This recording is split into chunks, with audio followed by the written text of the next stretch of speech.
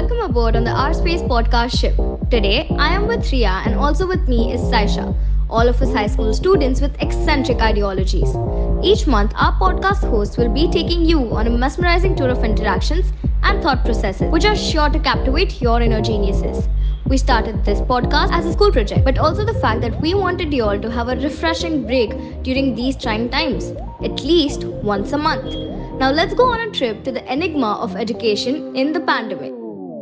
So, how has the pandemic affected you over the past 2 years?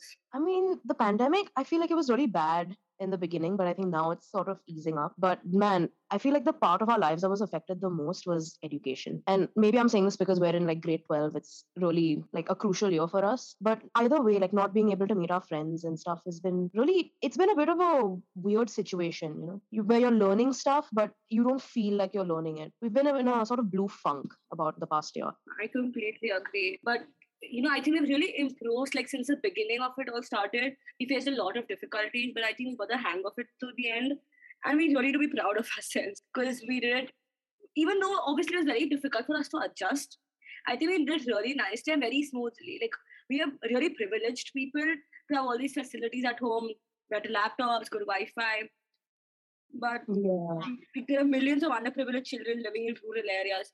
And these people don't even have access to online education. Yeah, that is sort of the bitter plight of the underprivileged. I think not just in our country, but I think in any country, we should definitely be grateful that we're attending online school, and that most importantly, our education has not stopped in this entire process. And speaking of the underprivileged, I feel like we should try to be as helpful as we can, right? Yeah. So you're talking about how we create our students and other students as well. I take classes for students every week and teach them one subject. Yeah, exactly. I honestly, I feel really amazed at how our school really came up with the idea. I think not only did it help us, get back into like the flow of education, but it also, it's such a process to teach the children, and it just does a lot of good, I think. That's true. And keeping in mind that we have all the resources to attend online and even study, but there are still a lot of things that we take into consideration. And I just think that we weren't as productive as we would be offline than we're online. That's very true. I feel, there is like an adjustment period. And while I think everyone wants to give us, the benefit of the doubt, they want us to have as much time as we can to, adjust to both offline and offline. Because now that we've switched to offline, I think even now that we got used to offline, what am I saying? Now that we've gotten used to online, it's become harder to switch back to offline. But I mean, hey, like baby steps, right? Yeah, and our school, Baroda International, is doing or taking off all the possible measures to make this online as well as offline learning very productive, fruitful, and very interactive as well. So that we don't really the turn that we took this year, the sudden change. I think they're handling it really well, and I think so are we. We're doing really well, better than I expected, honestly. Yeah, and I mean, I like how GICLM has sort of come all the way with like the Indian festivals, because I mean, in India, come on, we love our festivals, right? We need any opportunity to celebrate. And not only does the festival bring like an excuse to be happy and to talk to people and to get dressed up and all that, but the way the school did it was like, they first of all, they planned really well and they were really enthusiastic about it. So I feel like, how we dressed up, according to like in our festival clothes and all that, had like a virtual party. It was nice. It took our mind off of the drudgery of being at home all the time, or even just like the annoyance of having to switch between offline and online all the time. Yeah, and the school even conducted online games like Housey, I Spy, and like other activities like object drawing and exploring different shades of color for like the lower graders. Yeah, and it's really nostalgic actually. It kind of reminds me of those really fun preschool activities that were just meant to like, bring people together and have some light-hearted fun. I know, and I mean, not only these activities, but even normal studies and syllabus learning, they try to make it so interesting and interactive by like they did experiments at home in front of the camera. So even though students are at home online, they had the exposure and they try not to make it feel that they were missing out on too much of these syllabus stuff. Yeah, and I So think like, are you aware of always any fun, right? NGO that is involved in providing such good quality education to underprivileged children? Oh my God, it's like you read my mind. I was literally just thinking of one. Um, like one that I know of really well. It's an NGO called Miracle Foundation, and they're helping to improve the lives of vulnerable children like orphans and just generally children from really low socioeconomic regions. And they're partnering with UNICEF. So by doing that, they've undertaken a lot of beneficial work for children, and like they do a lot of different kinds of things. So they've launched. They have like tablets that they give out to the younger children, um, so that they can not only access a few learning resources, but also have like a little bit of online school time. Right. That's a Keep Kids Connected campaign, right? Yes, yeah.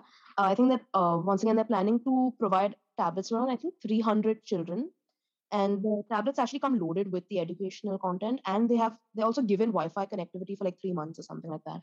It's really nice and very considerate of them.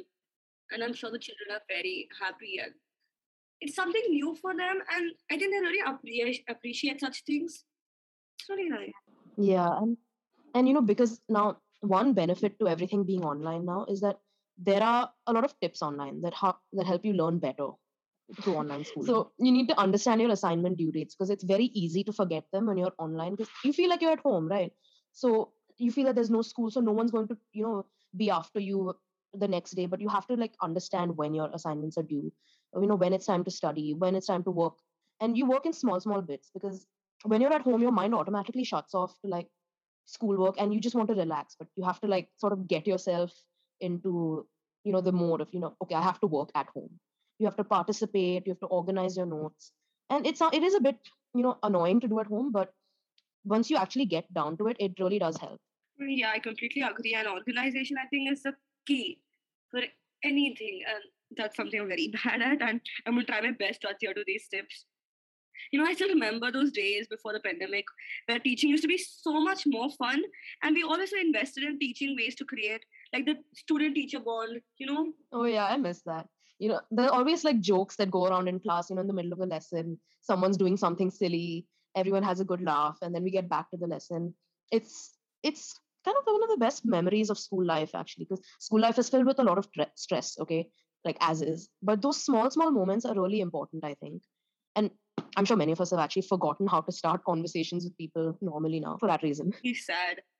I mean, this current online and offline continuous stuff is so confusing. Like, obviously, they both have their advantages and disadvantages, but offline schooling has always been made a way to an individual's mind and heart, and those memories that we created are unforgettable. And those bonds we made with our friends and teachers, God, I miss them. And to be honest, the whole online studying process may not be that productive. But I think it's not the school's fault, or it's not like the actual process of it being online. I think it's honestly just like our fault, because when we're at home, we'll always have like something to distract us. We have our phone somewhere near us, and like every time there's a notification, we'll break focus from the lesson to just look at it. And it's tiny things, but they sort of pile up, and I think it takes away from it. I think that's the main reason why online isn't super productive for us. Yeah, I completely agree. And in my opinion, like these new distractions are at times like they're very pleasant or everyone likes doing it, but then you must realize that what you're actually it's going to later, you need to learn later. So you might waste time right now, but later, what are you going to do? And I think that's one of the Yeah. biggest challenges everyone has faced right now. And I think honestly, like I think the teachers they need to be like congratulated, because I think we have also put like a lot of stress on them.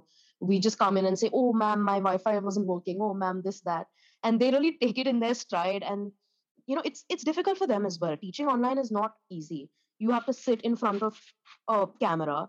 Probably most of your students don't have their cameras on, so you're talking to black boxes, and it's not fun.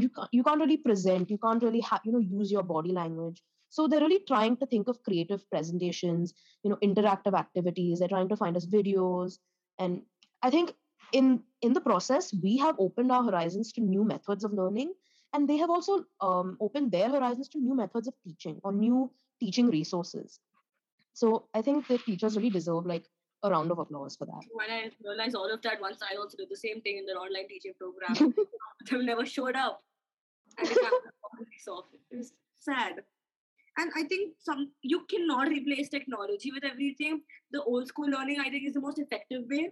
I think there should be like that balance, Yeah. There should be, because on the online world provides us with resources we could never aggregate on our own in real life situations. But also I think you need that combination of a human person to sort of tell you how to use the knowledge, how to use the resources to get the best result. And honestly, I think even though through all of the hardships that the pandemic has brought us, I think the teachers have genuinely just tried their best, and I think they have helped us adjust to the new learning resources as well.